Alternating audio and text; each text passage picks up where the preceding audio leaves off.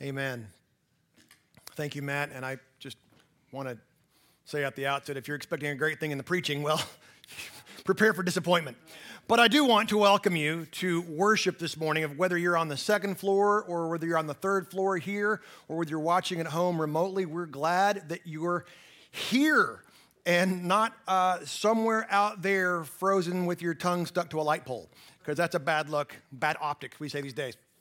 Perhaps you, like me, have had some opportunities, had some extra time to do some thinking, some imagining this last week or so as we've been sort of socked in. And by the way, there's nothing quite as great as being socked in with limited power and water when you mix in a little pandemic and all of that. That's sort of like, okay, great. So maybe you've had some time to do some imagining. I want you to imagine, just sort of give yourself to the narrative, give yourself to the story, and I want you to imagine that you and your family are about to take a great grand journey, a big, huge family trip. So you know how this goes, guys especially, you know how this goes, right?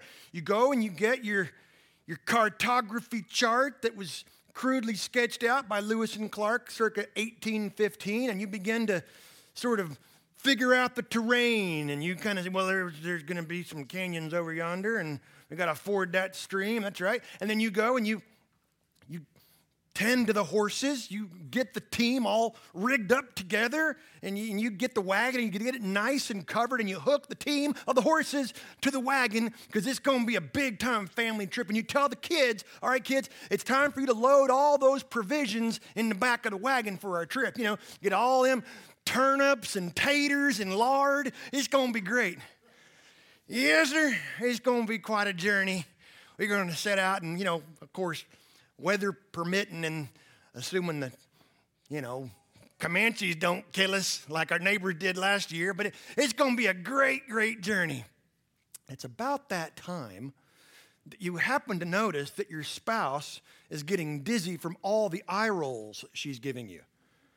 She says, by the way, you do know that we actually have a gas-powered SUV with a combustion engine and leather seats, and you can literally drive it 1,000 miles in a day. Did you know that?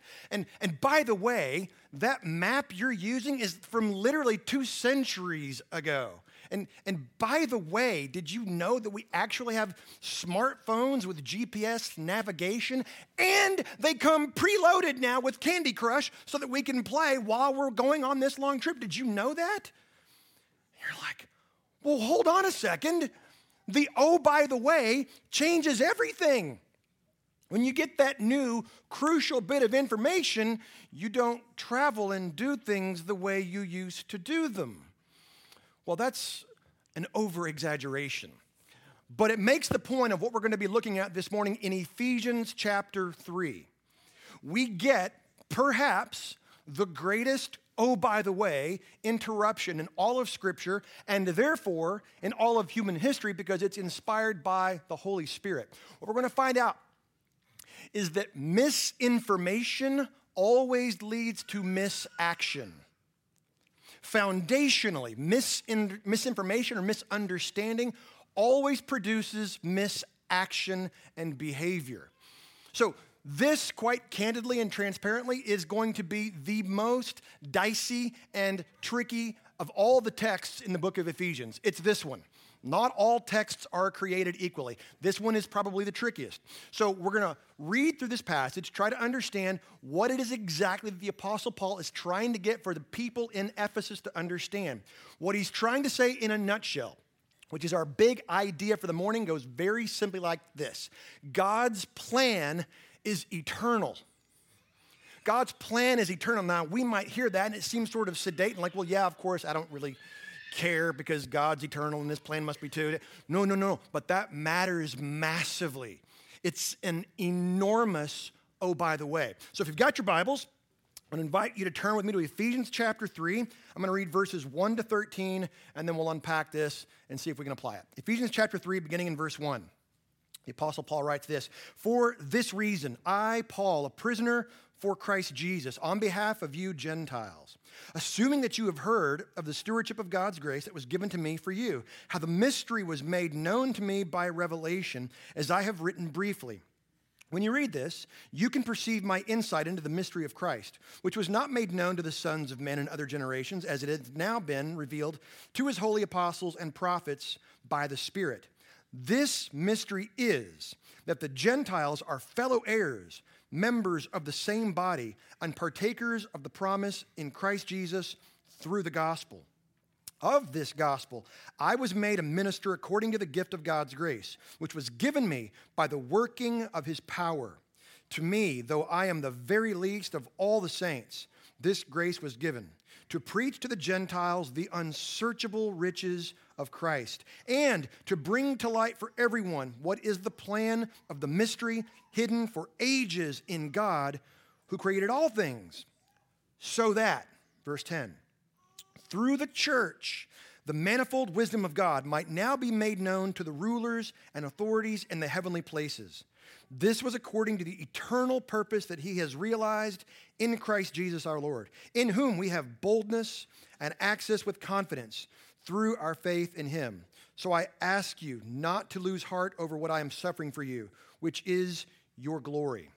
And this is God's word. Now, we've been studying the book of Ephesians now for several weeks. We've been moving at a pretty fair clip. So far, we've learned some really crucial things, like the entirety of the triune Godhead loves me. All of God comes to bear for all of my salvation. God loves me. And simply knowing that is what you give to the church that has everything, is that they would simply know and percolate and steep in that knowledge that God loves them. Paul goes on in chapter 2 to tell us that we were children of wrath, but God, in verse 4, has made us trophies of his grace. Because of that, now Jews and Gentiles are one in the Son, which is all of the backdrop for Ephesians chapter 3. Paul says very emphatically, as strongly as he can in verse 3, or chapter 3, verse 1, for this reason. And then he gets interrupted by the Apostle Paul. Does this ever happen to you? You've got a thought, and all of a sudden, it just gets interrupted. And Paul's going to go off on this wonderfully lengthy, oh, by the way.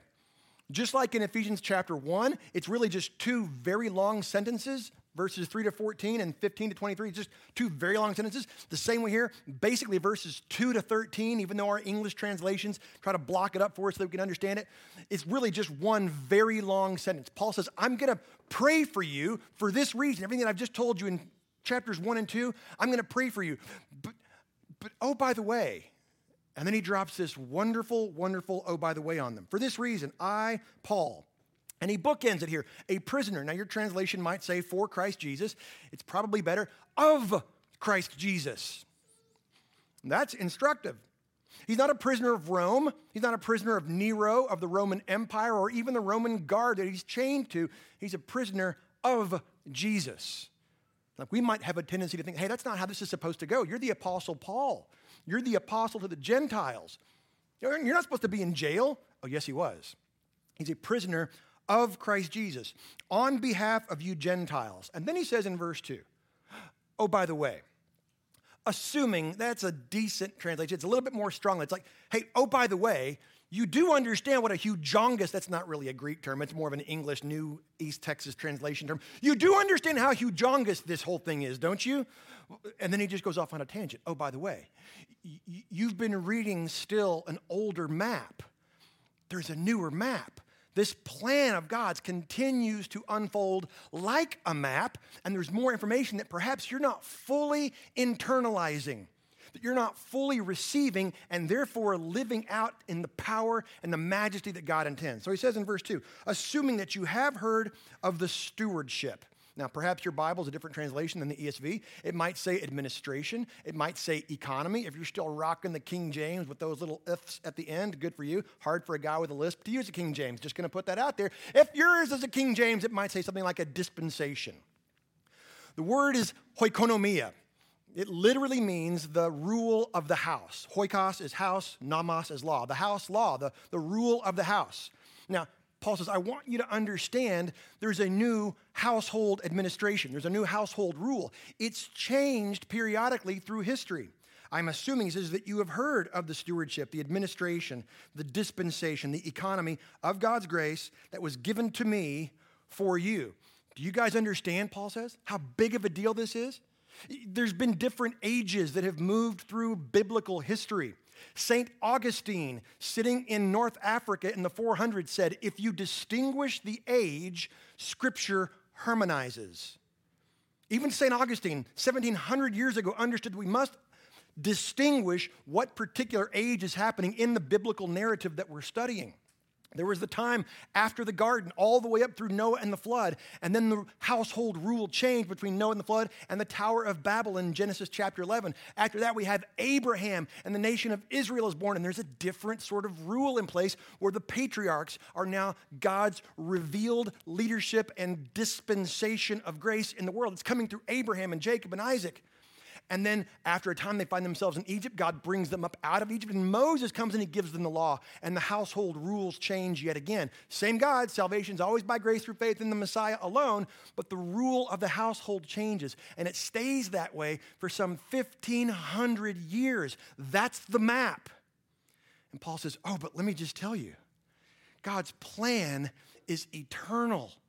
He's been doing a thing and unfolding it all along, and we didn't see it. It's been given to me, Paul, to give to you, Gentiles. You're a part of it, and you've been a part of it in the eternal mind of God forever.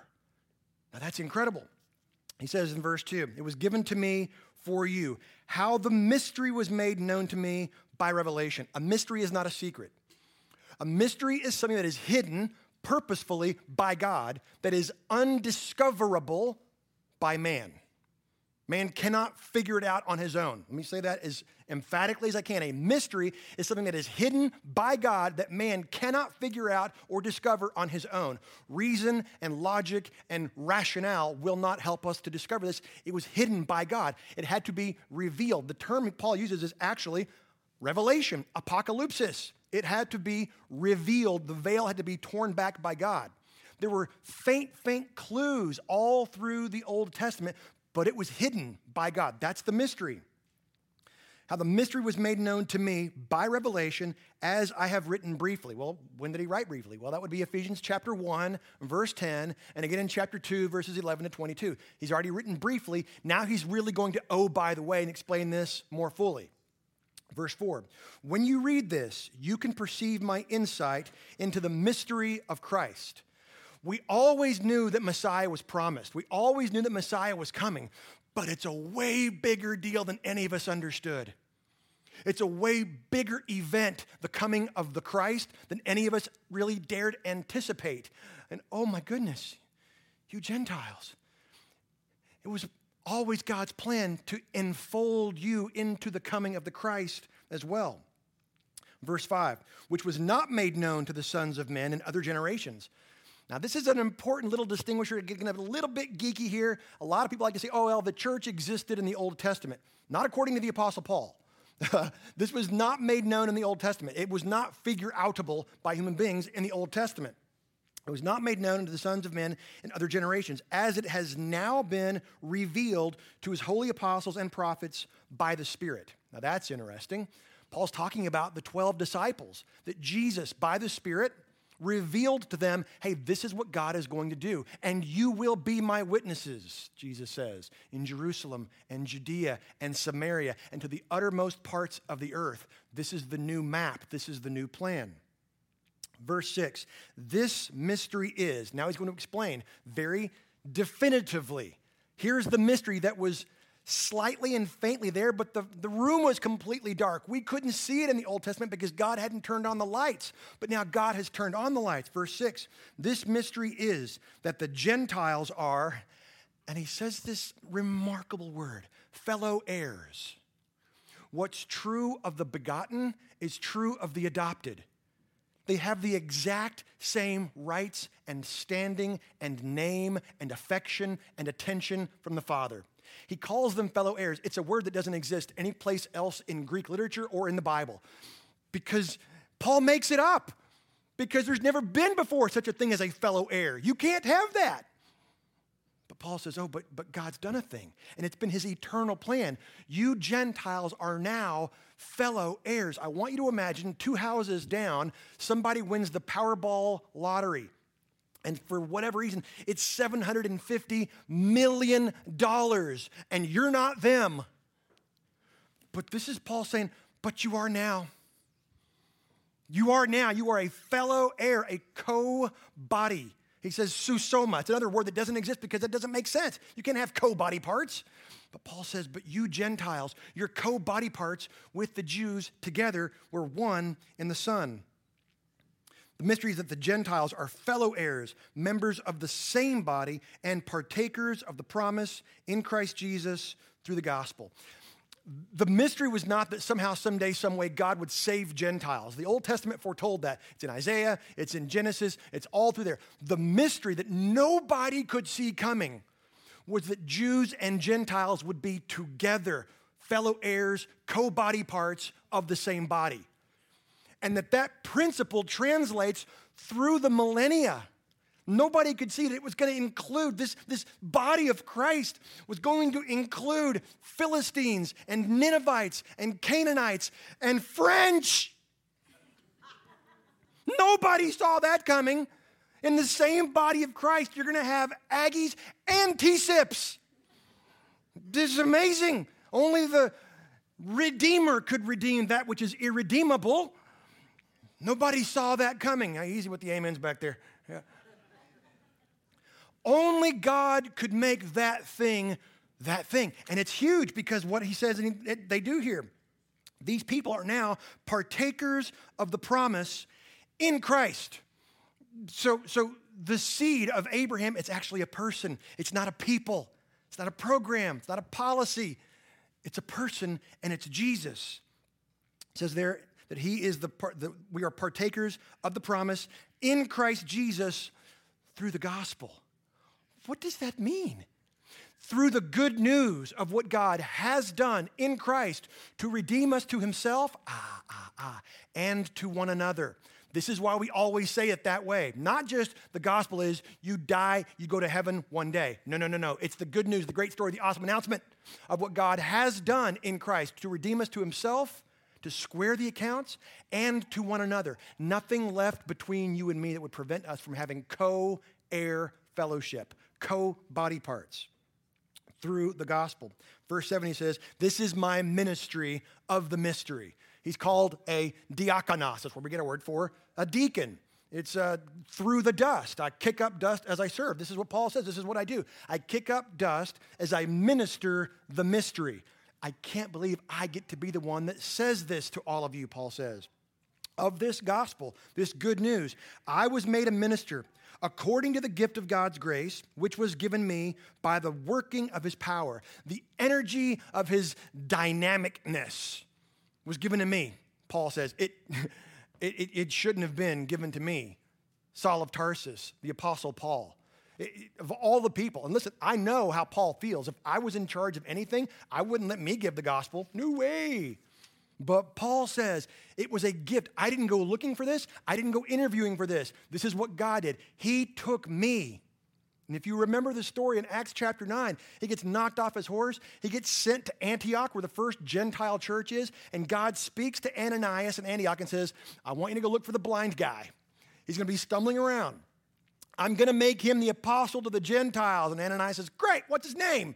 And God says, yeah, about that. It's Saul of Tarsus. And Ananias goes, I'm sorry, did you say Saul of Tarsus? The guy who has literally been arresting and killing Christians? God says, you got it. My plan is eternal.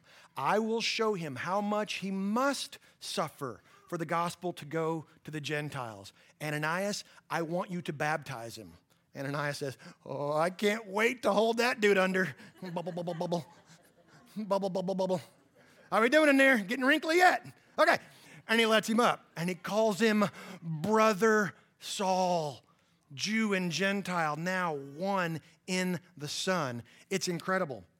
Paul says, of this gospel, I was made a minister according to the gift of God's grace, which was given to me by the working of his power. To me, Paul says, though I am the very least of all the saints. His name in Latin, Paulus, which he's renamed to, means little. He wasn't being falsely humble. This is the first marker of Paul's downward progression in sanctification. I'm the least of the saints, but technically it's I'm lower than the least of the saints. By the time he writes his last letter that we have, 2 Timothy, to Pastor Timothy in Ephesus, he will say, I am the chief of sinners. I'm the worst one. The more Paul was exposed to the gospel, the more he realized how much more desperate he was in need of the gospel.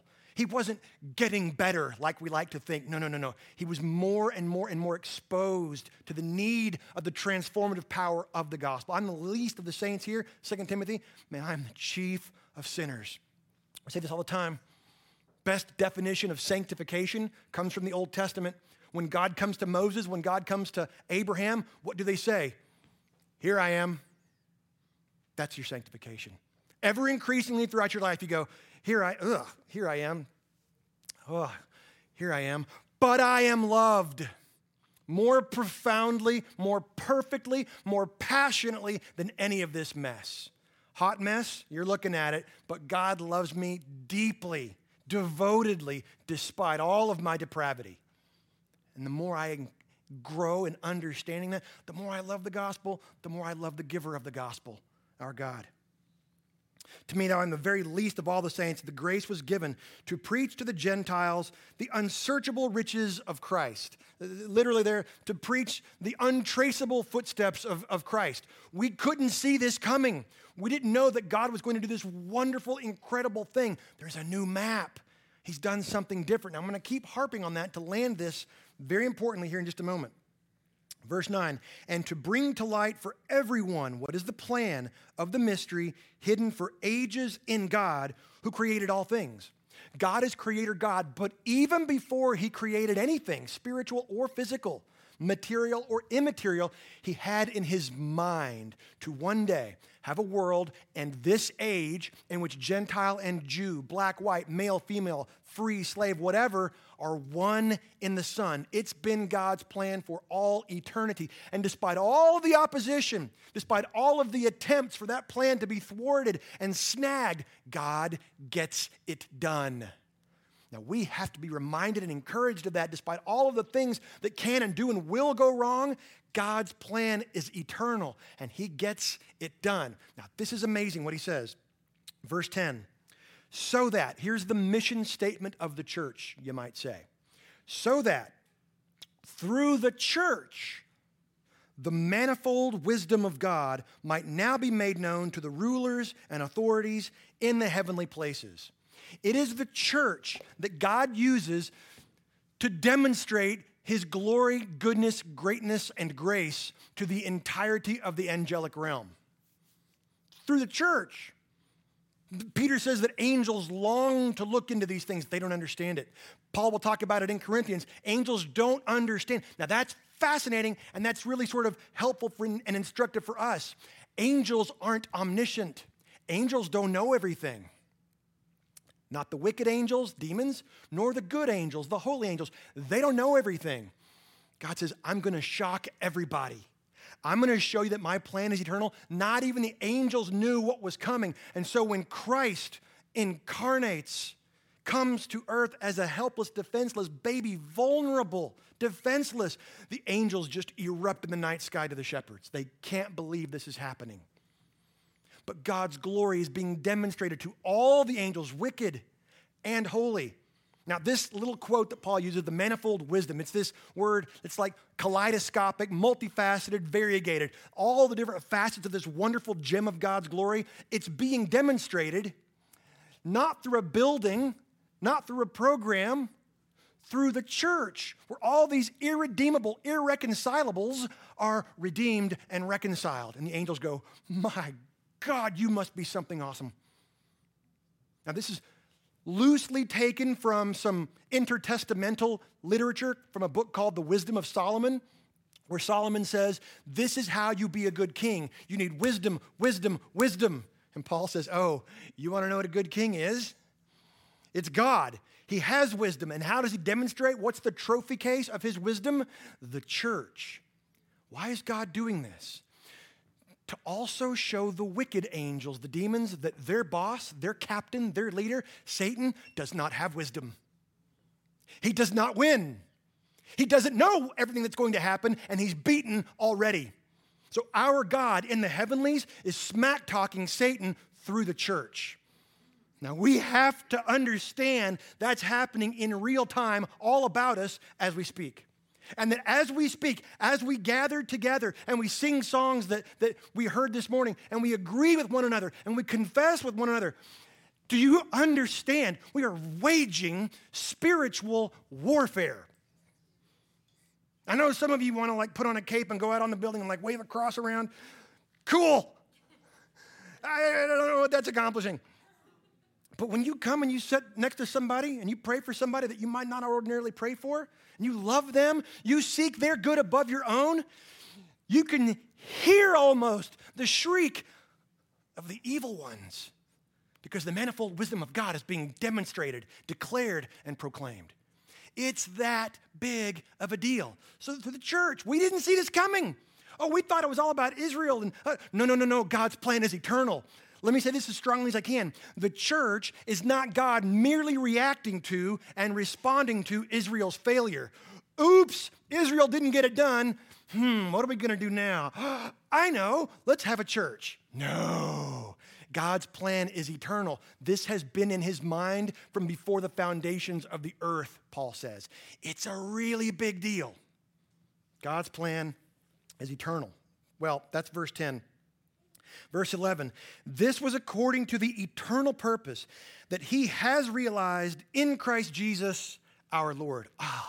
The coming of Messiah, the Christ event, God's eternal purpose and plan, boom, showed up in the most unexpected place, in a manger in Bethlehem, covered in ick. It's not what we expected, but it is precisely what God had in mind from eternity past. Verse 12, in whom we have two things. We have boldness. Hebrews says we approach the throne of God's grace with boldness. We charge right in, not with arrogance, not with audacity, but because of the standing that we have in Christ. What's true of the begotten, Jesus, is true of us. We have boldness. We don't sheepishly, as Matt said earlier, we don't sheepishly go, oh, God, it's me again. Oh, gosh, I know, I can't believe it either. I know, I said the same thing 20 minutes ago. I'm back again. That's not boldness, how we talk to Yahweh. Moses had to take off his shoes. He was on holy ground. We have ongoing, nonstop dialogue with the God of creation. We have boldness, Paul says. And we have, I love this, we have boldness and we have access with confidence. Now, this is a clever little play on words that Paul's doing. Remember, Paul writes the book of Ephesians as he's sitting in prison in Rome. Why is he in prison in Rome? The last quarter of the book of Acts, 7 chapters, deals with why Paul is in prison for Christ or of Christ. It's because he was in Jerusalem, and there's an Ephesian guy named Trophimus with him, and the Jews think that Paul's trying to give Trophimus access. You're trying to take this Gentile across the dividing wall and introduce him to our God. They will not have it. So they seize on him to beat him up and to destroy him. Finally, the Roman soldiers come in and they rescue Paul. And there's just this crazy tumult and turmoil. And Paul goes, ooh, a crowd. I believe I'll preach. And so Paul starts to preach to them. And they're listening to him. And they're listening to him. They're like, this guy's pretty good. Isn't that Saul? Yeah, that is Saul. Wasn't he Gamaliel? Yeah, sure was. Boy, he's actually pretty good. And he just rolls and rolls and rolls. And then he says, and the Christ has come, and he's come also for the Gentiles. And they go, excuse me? And they seize on him to try to kill him again until the Roman soldiers come in with swords drawn, and they rescue Paul, and they take him with an army unit to Caesarea, and then they sail him to Rome so that he gets there completely safely on Rome's nickel. God's plan is eternal. Turns out it wasn't Paul that gave Trophimus access to God. It was the Messiah himself that did it. So Paul says, I didn't give him access. I never took him across the wall. Turns out the Son of God himself has given us access and boldness with confidence. Oh, Trophimus, you can have conversation and dialogue with Yahweh directly because you, Trophimus, are in Jesus. It's an amazing thing. In whom we have boldness and access and confidence through our faith in him. So I ask you not to lose heart over what I'm suffering for you. No. Don't ask, Ephesians. Wait a minute. If Christ has come, why are these bad things happening to Paul? He's our apostle. He's our friend. He pastored and preached for 3+ years. Why is he in jail? This isn't supposed to be happening. Paul says, no. This is great. This is your glory. I'm here for you. You are now one in the Son. God's plan is eternal. Don't fret, don't worry, don't wonder. See, God's plan is eternal. Now, that has very important implications for all of us. Let me just give us 3 very quick ones. 3 very quick implications. Goes like this. Number 1, God's people need God's Spirit and God's Word to understand God's plan. And there should be a collective, well, duh, on both floors and if you're watching remotely. Of course, God's people need God's Spirit and God's Word to understand God's plan. Right. We know that. We get that. We know that. We just don't do it.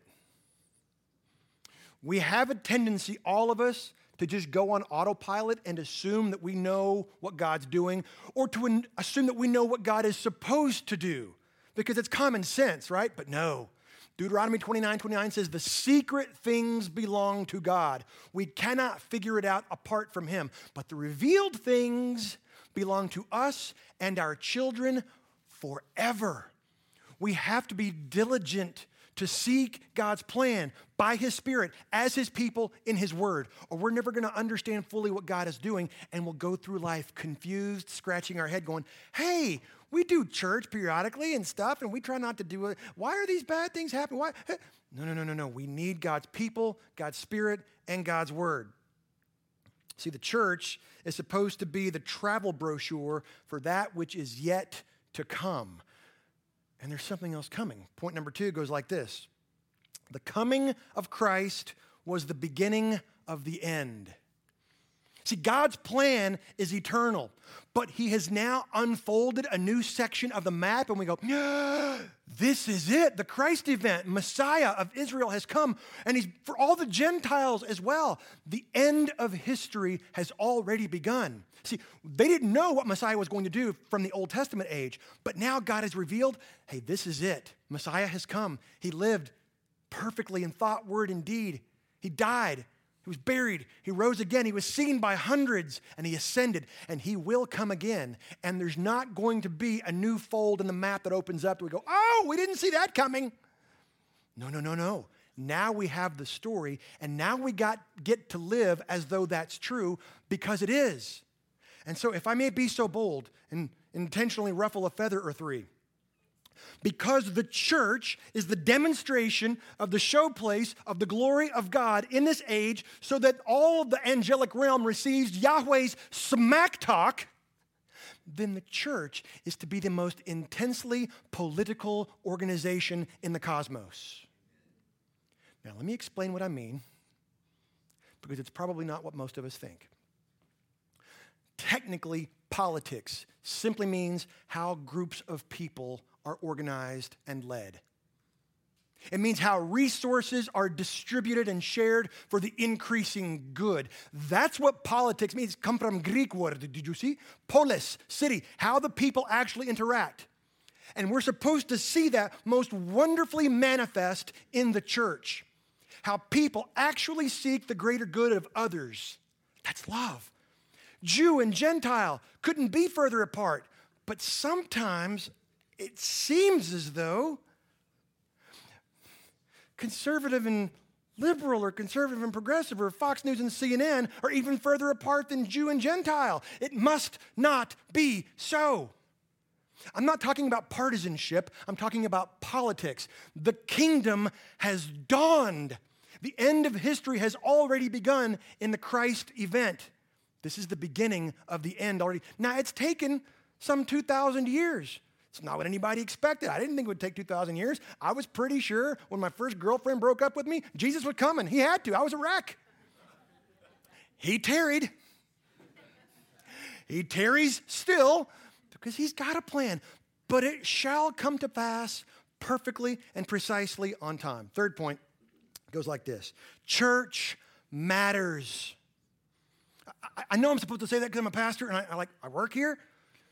But I believe this with all cells in my being because Scripture tells me that the church matters massively. God's plan is eternal, and in this age, this economy, administration, stewardship, dispensation, whatever, it's the church. All too often, people talk about their church, what it used to do for them, but it no longer does. So we're going to shop around. We're going to look for another church because things have changed. I mean, they used to have the actual Pillsbury brand goldfish. Now they serve whales. I mean, what else? And they used to have actual Sharkleberry Fin Kool-Aid in the nursery. Now it's just like this generic great value stuff. I never, ever, ever hear people say, you know what? We left that church because we felt certain that it was no longer demonstrating God's glory and grace in the heavenly realms. We just felt like through that church, the rulers and the authorities weren't adequately being smack-talked. So we just left. No, I've never heard that. But that's kind of the reason to leave a church. If it's failing at its mission, not because they chose the wrong color carpet on you. Sorry. But church matters. Maturing Christians stop looking at their church through the lens of how it's meeting needs and satisfying wants.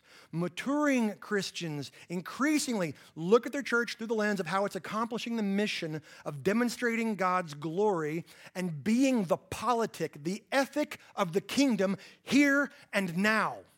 If not here, then where? If not now, then when? We have all that we need. We have the Christ.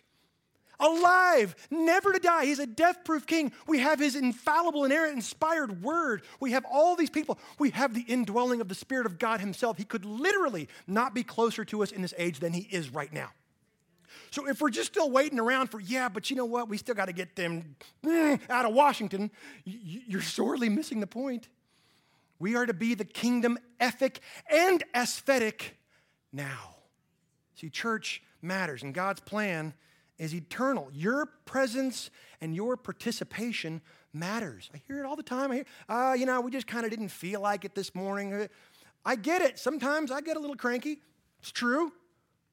But when we think rightly about God, when we think rightly about his church and its purpose, you ought to be chewing the face off anybody who gets in the way of you coming to church, because this is where the kingdom happens in this age. Oh, it's going to get better.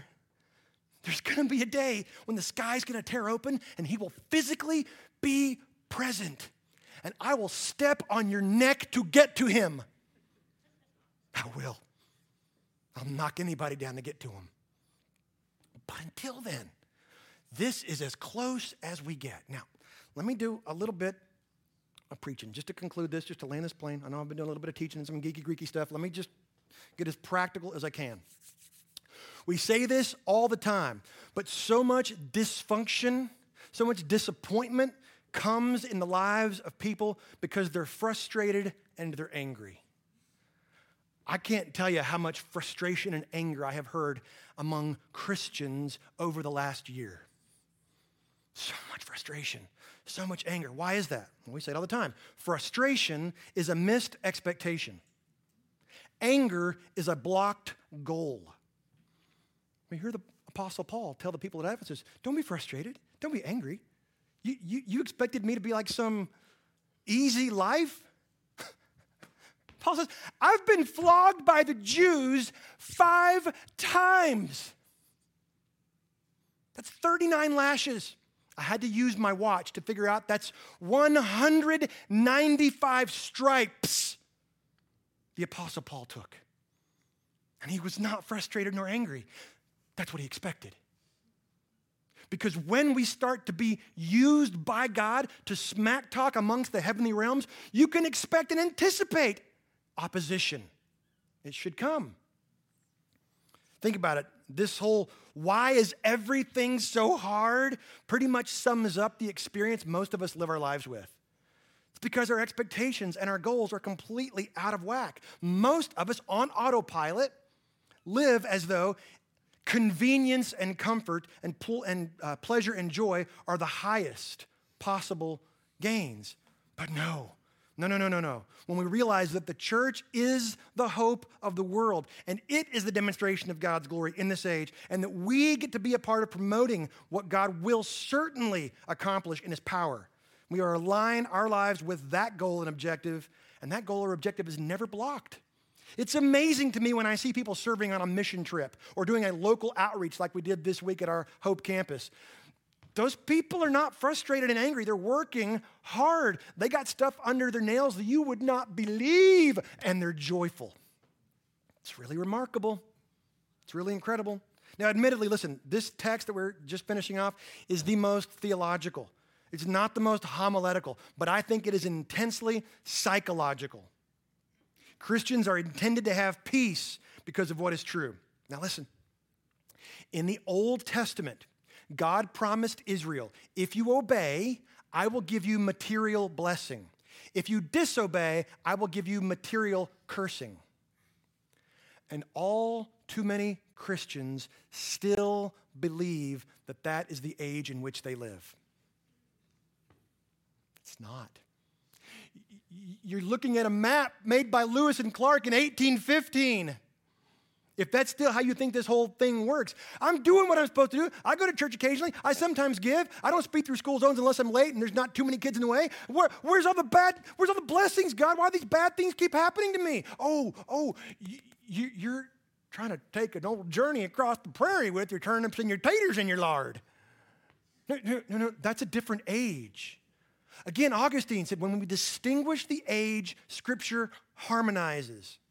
This passage is telling us something remarkable that, candidly, I don't know that many Christians have fully internalized. It's telling us that in this age, all the blessings God can possibly give have been poured out on us already in the spiritual sense, and we cannot lose them. This is why the gospel is such good news.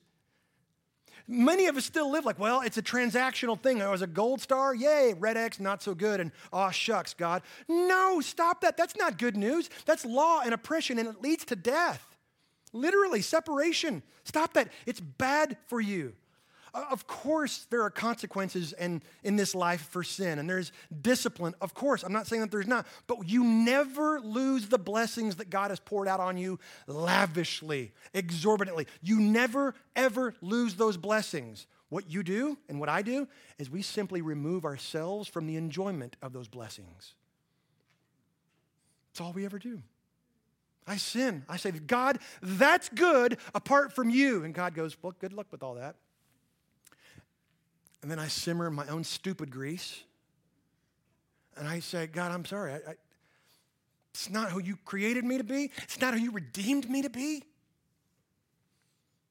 I confess, I speak the same words, that this is how I am by my default, but you love me. And so I claim the cross. May you see nothing but the shadow of the Redeemer over me. And he goes, what took you so long? There's never this, well, you know, that's the 58,000th time. Isn't that right, Gabriel? Oh, it's 59,000th time? It's never happened once. All the blessings are mine and yours fully, and we can never lose that. So many Christians lack confidence in their faith because they don't practically understand the glory of the gospel and the age of grace in which they currently live.